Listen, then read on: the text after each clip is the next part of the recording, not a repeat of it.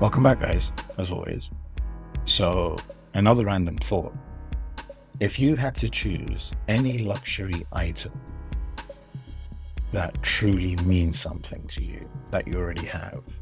So, if I come and take all of your luxury items, which one would you want to keep as the only one that means the most to you?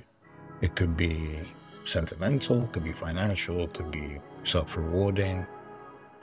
I think that would make a cool topic. I'm pretty sure a lot of people will say, oh, my car or a watch or a handbag, phone. It's a tough question, actually, come to think of it. Which luxury item makes you wonder? Yeah, it's a good one.